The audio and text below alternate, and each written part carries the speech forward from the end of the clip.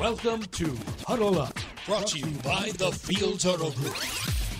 Jaguars senior writer John Oehser, NFL Network analyst and former Jaguar Bucky Brooks, and senior reporter J.P. Shadrick bring you the latest on your Jacksonville Jaguars. Huddle Up starts right now. And welcome in. It is Wednesday. That means it's Huddle Up with Bucky Brooks, and a busy time ahead for the Jaguars. They've got Monday Night Football this week. Wednesday feeling like a Tuesday around here. The Bengals and the Jaguars coming up Monday night. 5-6 Bengals, 8-3 Jags. First Monday night appearance for the Jaguars since 2011. The Jaguars' offensive line having some changes. We'll get to that coming up. Huddle Up with Bucky Brooks, brought to you by the Fields Auto Group Jacksonville. Step up to luxury. FieldsAuto.com. And this Bengals-Jaguars game is presented by Florida Blue, the official health insurance solutions partner of the Jacksonville Jaguars. J.P. Shadrick, John Oehser here in Jacksonville at the Miller Electric Center. Bucky Brooks is in Los Angeles. And tomorrow, gentlemen, is the 30th anniversary of the announcement that the Jaguars had received a franchise, an expansion franchise. 30th anniversary tomorrow, John.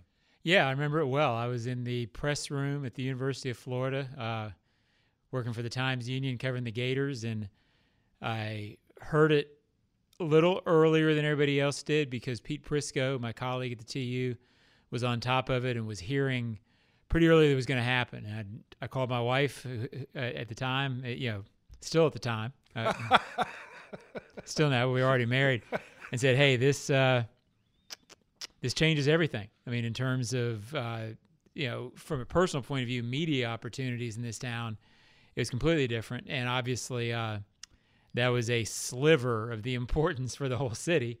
It mattered to me because what's important for me, JP, is what's important for me. You did work with Pete, apparently. But, for people who weren't around, and you guys weren't, the feeling of it was, even though I had been hearing from Pete for a couple of weeks that it looked like Jacksonville,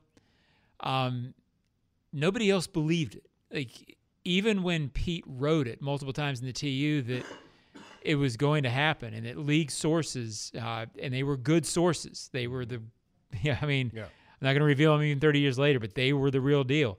Nobody believed it because it had been a dream and seemed like an elusive thing for so long that it just didn't seem like it was remotely possible. So when it became official, even though I knew it already, when it became official, it was still weird. And it was people who were here, parties at the landing, which is now gone, just a feeling of, oh, my goodness. I mean, it actually happened. Yeah, and I get chills thinking about it now because it was I had grown up when it seemed no way, and teams were flirting with the city. It had become sort of a joke around the nation that, if you want a team, use Jacksonville and get one. And for the people who made it happen, and there was a core people financially, a core group that believed, what a moment, and it changed. To me, it changed the city forever. It was an unreal day. Yeah, that'll be tomorrow, Bucky. What a moment. And 30 years, that's a long time. Yeah, unfortunately, I was not that young when it happened, and I'm really not young now. But you're here, though, so that's good. You're still around. You made it. You've been able to celebrate a 30th anniversary, so that's something to be said for that. Where were you in 93, Buck? College? 1993, I was still running around for the Tar Heels. In fact, I think I might have been around this time. We were getting ready for the Gator Bowl against Sherman Williams and the Alabama Crimson Tide. That's right. So I was, I guess I had a connection to Jacksonville way back then, too. That was the last Gator Bowl played in the old stadium, I think, right? Before they tore it down right after. Had to have been because as soon as they proved the team, that was one of the stipulations. That was one of the sticking points is the city really didn't understand yet how much had to be changed. They had to go to a vote. So that would have been the last Gator Bowl, and then they changed. I can remember driving across one of the bridges when I was still covering Florida and looking up and seeing what is now the top of this stadium, just that. They had torn away everything underneath Just it, and it was one of the weirdest sights you'll ever see. People remember it. But it was basically like a third of what the stadium is now, or a quarter, whatever, on stilts, just sitting there waiting for the other part of the stadium to be built around it. So it was a memorable time. Really cool memories. Another big story coming out earlier this week. Fred Taylor, Hall of Fame semi-finalist, 5th year in a row. It's time to get him to the finalist room now, Bucky, and get him in front of the selection committee. That would be a great step for Freddie T. Yeah, it'd be a great step for Freddie T. It'd be a great step for the Jaguars. Freddie T is one of the more slept-on running backs in the National Football League. When you look at his resume and his history, he is worthy of wearing a gold jacket. And I can say this, looking at Freddie T play from afar, physical, dynamic, had big playability, had the toughness and all that. And my take on him comes from a lot of the conversations that I've had with Maurice Jones-Drew in the past. And he just talked about how Fred T was the OG, how he kind of brought him in, taught him, and for a while there, that 1-2 punch that it was Fred Taylor and MJD was one of the more dominant duos that we saw in the backfield. Freddie T deserves his flowers, and so hopefully this time around, he gets them. Yeah, I don't know that he gets in this time, but getting to that 15, JP, and I've been saying it for years, and people are tired of hearing me say it probably, but 25 and 15 is a big difference in this Hall of Fame process. Tony Baselli can speak to it as well. 15 gets you in that room, as they say, and it gets you being talked about seriously by the voters. And the big theme I hit on with Fred is I think once he gets, quote, in the room, and the 50 people who really care about this, and they do a good job, these guys and gals, once they start discussing Fred and going back and looking at the history of his career, looking at the highlights, and his highlights are going to impress. And then once they start talking to people who played against him, which is really what accelerated Tony, other great players who played against him, go talk to Ray Lewis about Fred Taylor. Go talk to the players who played for the Steelers then. If you didn't stop him, you lost. And anybody on the Steelers in 2000 would know this guy can outrun angles to a weird degree in this league. The size of the combination of size and strength that he had, only a few human beings who've played that position have ever had it. I think once he's in the room, then you will see people look back and reappreciate his career. And I think he will get in once he's in the room, because you will talk to all these players who say, hey, if he's not in, something's wrong. So I do think he eventually gets in. I think it might be a process much like Tony Baselli's. That's not always fair, but I think it'll happen for Fred. But getting him from 25 to 15 is a big step. Hey, Bucky, I got a question for the former DB, Bucky Brooks. No, he didn't want to tackle him. When you see Fred and his size and his speed break out in the clear, and you think you have an angle, all of a sudden you don't have an angle. How fast does that happen, and what's going through your mind? Well, there are a couple of things that go through your mind when a guy like Fred Taylor breaks through the line of scrimmage. One, you're hoping that someone can slow him down, because making that one-on-one tackle is very, very difficult, because Fred not only has the speed to juke you and run away from you, but he has the size and the physicality to run you over. And so you're kind of there in no man's land if he breaks through the initial wall of blockers and tacklers and those things. And then when it comes to dealing with him on the perimeter, it's trying to calculate the right angle. And with Fred, because he not only is fast, but he also had a violent stiff arm and he was physical, you then have to figure out, how do I want to go make this tackle? If I'm going to tackle his legs, you got to remember, when you look at his legs, man, he's thick. You see him running through all these arm tackles. So it takes someone to really hit him solidly to make him go down. Very, very difficult back. Look, makes you make a lot of business decisions on the perimeter. Yeah, there's Brock Marion chasing him right there, and no chance. The acceleration on that play really spoke to what Fred was. I was covering the NFL already, but I drove down for Fred's pro day at Florida, and it was really, I covered probably 15, 20 pro days, just different stuff. You've been in a couple with me, JP. It was the only time when he ran his 40 and there were head coaches, scouts, it was the only time I ever heard reaction from scouts and coaches. There was whistling. There was whoa. There were people who didn't believe what they had timed. He was that fast for his size. And my favorite Fred story when I was covering the Colts, this was in 2004, Mike Doss had made a nice play and forced Fred to fumble early in the season. Mike Doss was a safety for the Colts who went to Ohio State. And he did some talking during the week. And I was around Mike when he was making the comments, and I had known Fred from covering him for 2 or 3 years.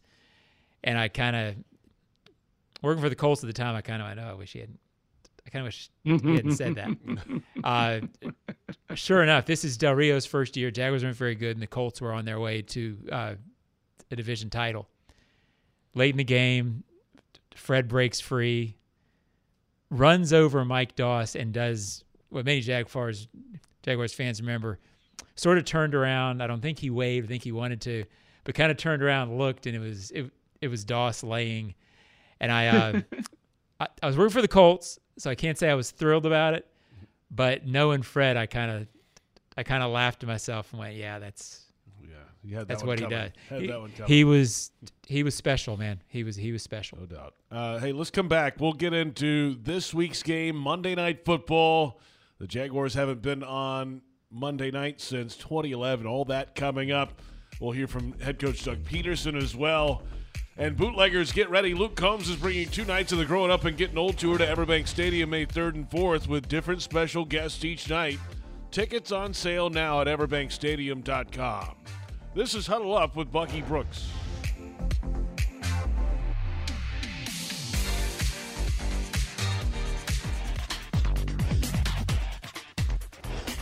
He's obviously a big part of that offensive line. It's been great to, after his suspension, to get back in there, and he does bring a lot of energy and a level of physicality to the offensive line, and he's been a really big bright spot there.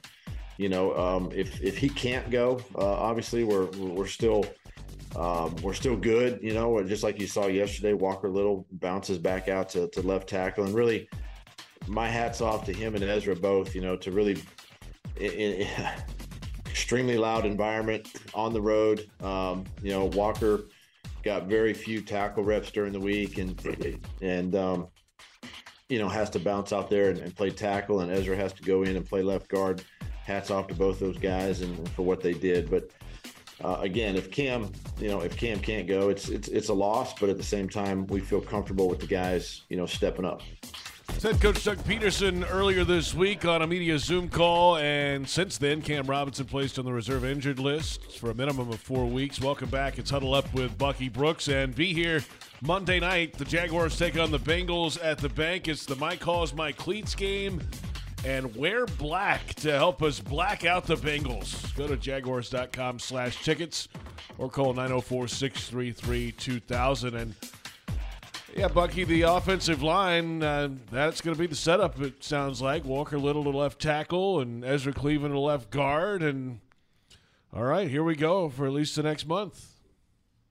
Yeah, I mean, look, you don't want to lose a starter like Cam Robinson, but this gives us an opportunity to see Walker Little in action at left tackle. We also get a chance to see Ezra Cleveland. He was brought in for a reason.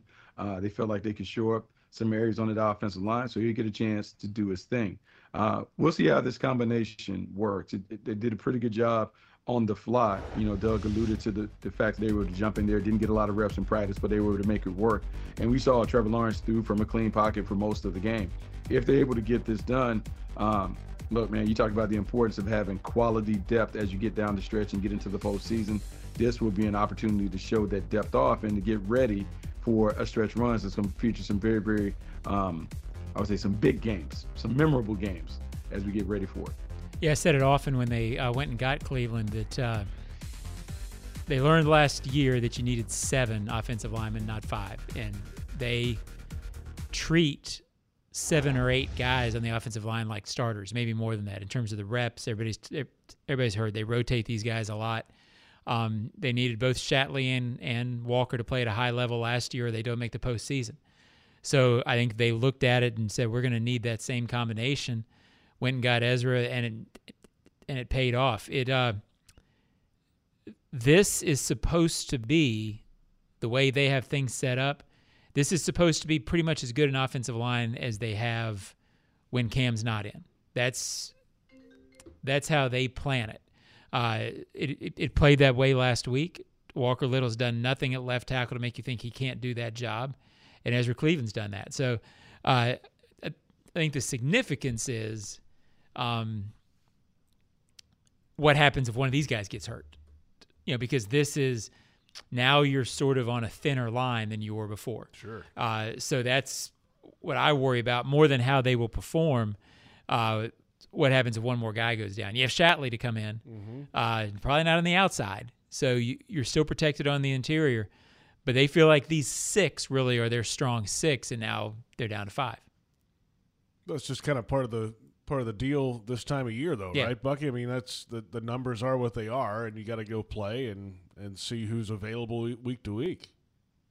Yeah, but John makes a great point when he talked about having 8 to play those 5 spots. That's how most teams treat the position. And when you think about game day, normally you dress 8 to 9 guys, but there are no burger eaters that are allowed in that group. Everyone has to be ready to play because anybody could get thrown in the game based on an injury or a different circumstance. No burger eaters. Hold on, wait a minute. Whoa. I think he's making stuff up Burger eaters? at this point. Oh, so burger eaters, guys that go on the trip and eat all the snacks, do all the other stuff in the hotel, but they never play. And so they're called burger eaters. So when I was in college, that's what the college coach would say, hey, man, no burger eaters on this trip. Guys eating up all the food before the starters can get there, but then they never make any contribution. So everyone that dresses out has to be willing to make a contribution. So you got to be ready. Got to be ready when your number's called. One of my favorite Family Guy clips. My son and I used to watch Family Guy together for a couple of years. There's this scene where Stephen King is supposedly pitching like a new horror novel, and he goes completely off the rails. It's nonsensical. And the guy looks at him and goes, you're just making stuff up at this point, aren't you? I think he made up burger. I think he No. My college coach. I think that was like jazz, where he's just Mac winging Brown it. and those guys. No. They used to say that on the trip in North Carolina. Like when you go on the road trip, because you only have so many guys that can make the travel roster. Yeah. And so everyone who travels needs to be ready to make a contribution. You can't be there eating all the burgers and the Snicker bars and taking extra desserts and not be willing to contribute when it comes to game day. So everyone has to be in the right frame of mind. You got to be ready to play. You're just not going on a mini vacation for the weekend. I like it. Yeah. I like it. Hey, let's come back in a moment. We'll touch on the Bengals and the different look they have, obviously, coming into this one. Jags fans want customized Jags furniture for your home? Check out zipchair.com and browse all customizable options. ZipChair, furniture for fans. This is Huddle Up with Bucky Brooks.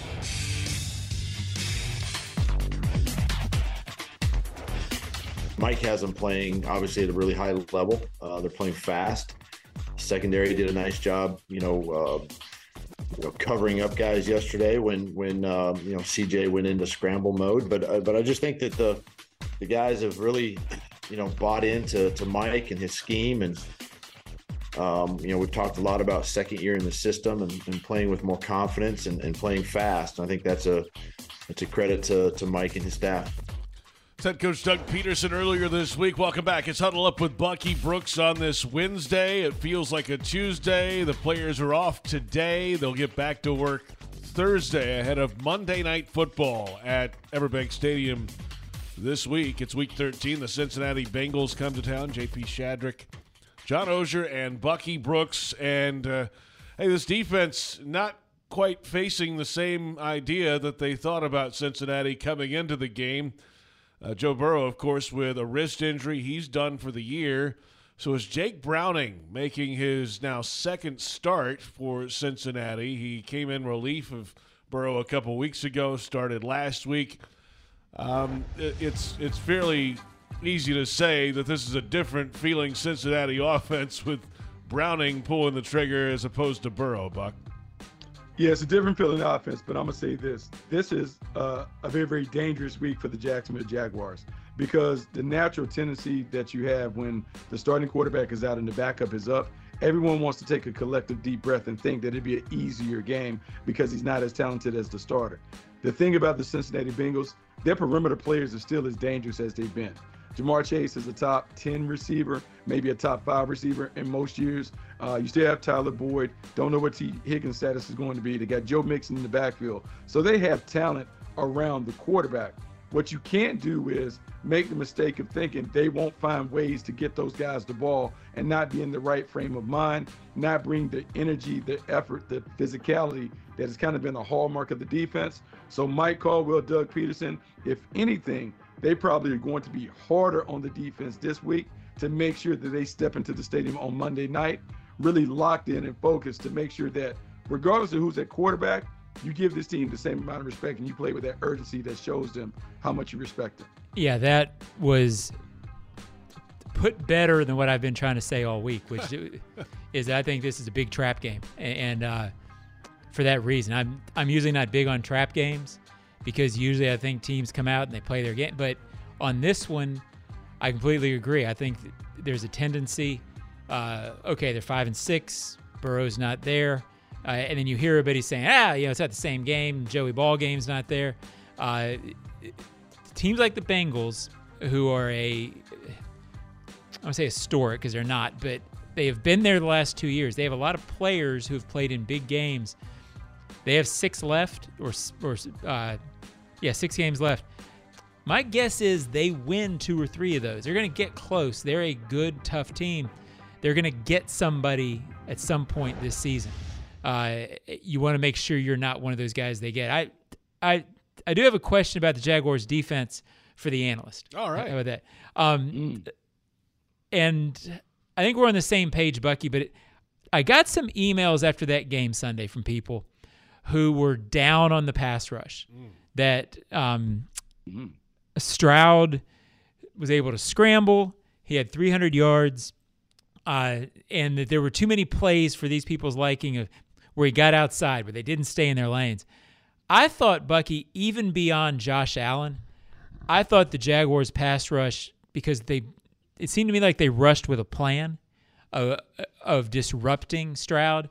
Talk me through, I think you thought they played very well. Talk me through why. I thought the defense played outstanding. I thought with the exception of a big play that they hit Tank Dell over the top that was eventually called back, they didn't allow the deep ball to hurt them. They kept everything in front of the defense. Yes, C.J. Stroud ran around and made some plays, but for the most part, they didn't allow him to get comfortable in the pocket. And so Josh Allen, Trayvon Walker, even Caleb Chason, they made him get off his spot. He had to run around, and he was big play hunting when he left the pocket.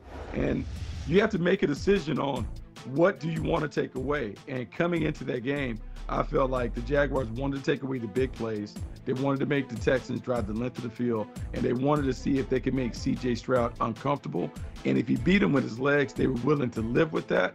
The one thing they didn't want him to do is break containment and beat him with a big play over the top, and they did that for most of the game. Yeah, and Bucky, I mean, he was never a run-first guy, like even in college. That's not his MO. So if he's running around and beating you, okay, you can take that because he's not going to burn you for 80 yards on the ground, it feels like, on one play. That's just not Stroud's strength, at least the way I see it. So. No, that's not his MO, and it's very similar. I'm not saying this because I don't want this to get misconstrued. It's very similar to the pass rush plan that you take when you face a Pat Mahomes. Pat Mahomes is athletic. Pat Mahomes can pick up yards on the ground, but Pat Mahomes doesn't want to finish with 100 yards rushing. Yeah. So what you're willing to do is you got to give up something because you can't stop everything. So what you want to do is you want to take away the big plays. You want to make him do things that are not necessarily to his strengths. And then if he hits you with a couple plays, a couple runs, extend some drives, you live with that because you know that that's not how he really wants to attack the defense. And if you can make him play left-handed, which is what you're doing, you got a better chance of winning the game. And at the end of the day, the Jaguars won. They didn't give up significant points. They were able to get it done. And so it's a win. It's a good game plan. They sacked him 4 times. They hit him 7 total times in the game, John. So yeah, they were effective. I could understand people watching it at first and saying, well, he got outside a couple of times. He was able to run around and hit some big plays after he ran around. You know, why didn't they blitz more on the early touchdown? I got that a little bit. And, you know, my thought on it was, this kid's good. I mean, he's going to score some points. He's going to lead them to some touchdowns. I thought they controlled it, and he never took over the game. And I was with Bucky.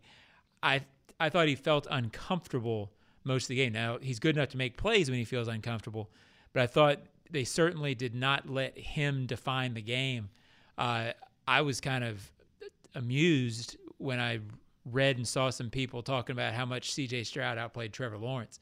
I didn't see that at all. I mean, I maybe there's a little Jaguars bias in my thought, but I guess we're flipping over to offense, so I'll preface it by saying I thought Trevor Lawrence was 2 inches away from being AFC Offensive Player of the Week again. Sure. The Ridley touchdown in the first half was a terrific pass. Oh, yeah.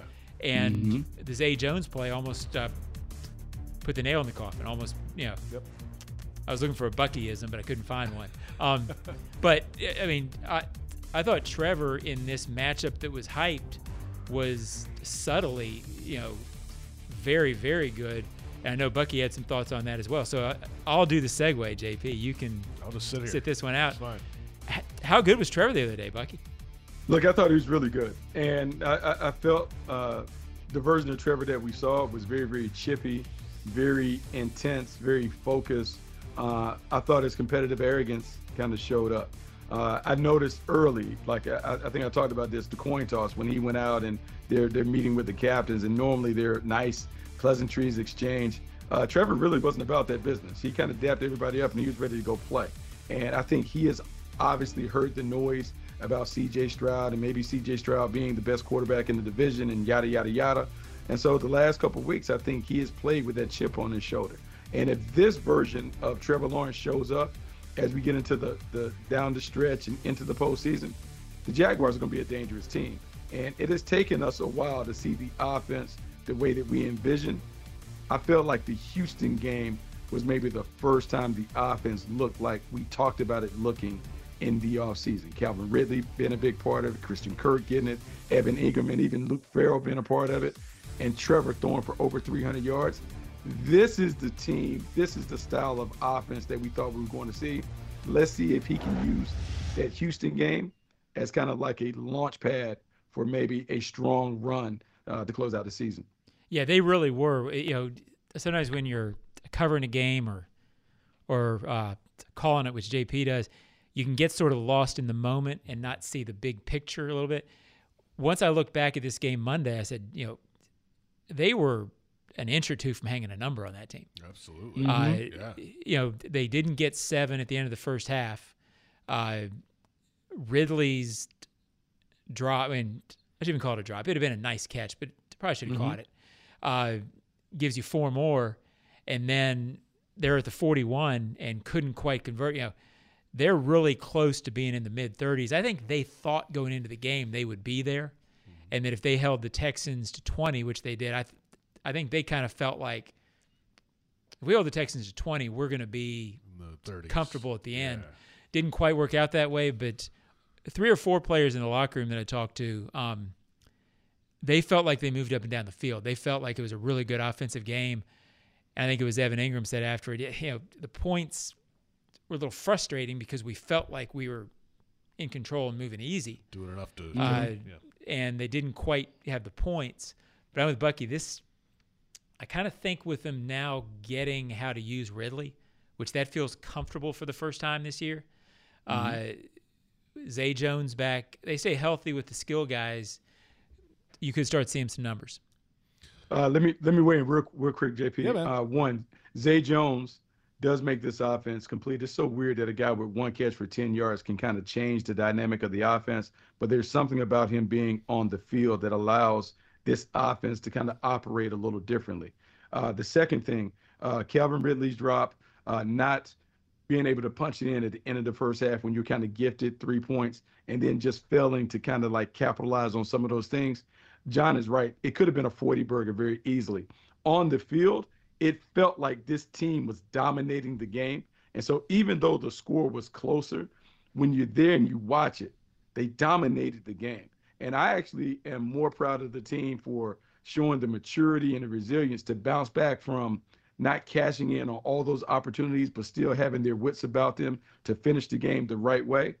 I think we're just scratching the surface on how good this team and this offense can be, I think we'll look back at the end of the year and talk about this game being a defining moment for this offense, figuring out who they are and how good they can play together. Past teams around here, when they gave up that lead to 14-13, would have wilted. Yeah. The Jaguars offense scored on their next two possessions. The Jaguars defense got off the field on their next two possessions, and it was a 10-point lead in a hurry again for the Jaguars. And yeah, it's a good eye, JP. Yeah. That was what I was about to talk about. I thought that moment where you were in control, the first time they had lost a lead, they've only lost the lead they would have been out of the lead twice in their last 7 victories. You lose the lead, you just threw a pick, you gave away points, and then you said, okay, now we're going to put our grip on this game, and took back control of the game immediately. That, to me, shows when Doug talks about learning how to win last year, right there in that moment, to me was, okay, this team's grown up. And it's not fair to say it's doing it. It's been this all season. This is how they've played. Not necessarily playing great, but in the big moments, making the big plays. Coaching, maturity, whatever, it's there for these guys right now. All right, guys, let's come back. Monday Night Football. First time in a long time for the Jaguars. We'll get to that when we come back and wrap it up. It's Huddle Up with Bucky Brooks. Welcome back. It's Huddle Up with Bucky Brooks on this Wednesday ahead of Week 13. The Jaguars at home this Monday. And Huddle Up with Bucky Brooks is brought to you by Fields Auto Group Jacksonville. Step up to luxury. FieldsAuto.com. JP Shadrick, John Ogier, and Bucky Brooks. Be one of the first to become a Daily's Place Blue member for the 24 season. Reserve your premium seat membership or individual luxury experience today. Email ticketing at boldevents.com or call 904-633-2000. So at last, it's Monday Night Football for the Jacksonville Jaguars. The last appearance was December of 2011. The Jags' all-time record on Monday night, 8-7. They won their first 5 Monday night appearances as a franchise, dropped 7 of the last 10. But the last appearance was when Trevor Lawrence was 12 years old in 2011. They lost to the Chargers. It was a week after Wayne Weaver had announced that he had fired Jack Del Rio and was selling the team. And then the next week after that Monday night game was Shad Khan's first appearance on the sidelines in Atlanta after the confirmation by the league owners of the ownership change. It's a long time ago. Mel Tucker was the interim head coach. John, you were there. It was your first year back with the team. I was there, and it's been a long time, and those are some good memories. They beat the Ravens that year on Monday night, which was one of the most amazing victories I've seen here in 12 years. They did not come close to beating the Chargers on that Monday night. Phillip Rivers went off like 3 touchdowns. Yeah, it was one of those. Some games are closer than the score indicated. Not that one. It's funny. I was talking to somebody who I talked about the Jags quite a bit, and he was like, "Man, I can't wait for you. Monday night, fired up." Yeah, Monday night, fired up. And I said, "Yeah, it makes that Tuesday get up tough." And he goes, "Yeah, it is tough." He goes, "But Monday night's awesome." So I mean, that's right. You put Tuesday aside, and you come out, and I always prefer a nice 1 p.m. Sunday game, but we're getting an 8:15 Monday game, and it's going to be a scene. It's going to be fun. What do you think, Buck? Look, man, this is fun. These games are fun. They're really fun for players because the players know that there are a handful of games where all eyes are on you. Thursday night games, Sunday night games, and Monday night games. You get to really be the center of attention in the National Football League world. And so this brings about a little extra energy, a little juice, because for the Jaguars, for a lot of them, it's the first time that they will have been seen by the Pro Bowl voters and all this other stuff. So this will be one. It shouldn't take Doug Peterson a lot to get the team going. It's exciting. So the electricity, the energy should be different. I would be shocked if the Jaguars don't have a higher level of intensity and enthusiasm playing on Monday night. Since the last Monday night Jaguars game, 7 head coaches, including 2 interims, including Mel Tucker that year, 4 different GMs or VPs of football operations, 9 different players have started at quarterback for the Jaguars. That's a long, strange trip for the organization, but it's a long time coming. Hey, you got to fight through that stuff. And TV audiences and TV executives and league executives look for things that'll draw viewers. And the Jaguars for a long time were not that. They are certainly now, with the quarterback and the head coach, the way they finished last year, very much deserving of this Monday Night Football appearance. And they're earning it. I mean, meaning they got these games based on last season. They got they got one primetime game after the 17 too, and they got flexed out of it. That's right, in 18. Yep. Now anybody who's saying, well, you've come back after a division title and you're 8-3, you're tied for the fewest losses in the AFC. Nobody can say you don't deserve to be there. And they have the added element of they have a kid who's becoming a big-time quarterback, and they have a chance on Monday to show the nation, hey, we're not only good, but we're fun. Because this is a team that when it gets going can be fun. They've got weapons. They've got personality. So I talked earlier my this or that this morning on Jaguars AM, the other show that I do, is it an opportunity or is it a trap game? I think it's both. I don't think it'll turn out to be a trap game. I think it's an opportunity to show, hey, a lot of y'all saw us against San Francisco, not very good. This is what we really are. And Bucky, I think I would be disappointed. I wasn't surprised the San Francisco game was a loss. I'd be a little disappointed in this team if they don't play well and take advantage of this. Yeah, I'm with you on that. And, I go back to the first Houston game where it was kind of that, oh, man, we can mail this one in. This is a good one. I think they've learned from all those things along the way. The Kansas City and the San Francisco games taught them how to play against big-time teams. Doug talked about after each of those games how they have to bring a different level of urgency and intensity to those matchups with those heavyweights. I think you have to treat Cincinnati in the same light. 2 years ago, this team was in the Super Bowl. Last year, this team was right on the precipice of being able to go back. And so this is an opportunity for the Jaguars to stack up on the national stage, let everyone see that they're legit.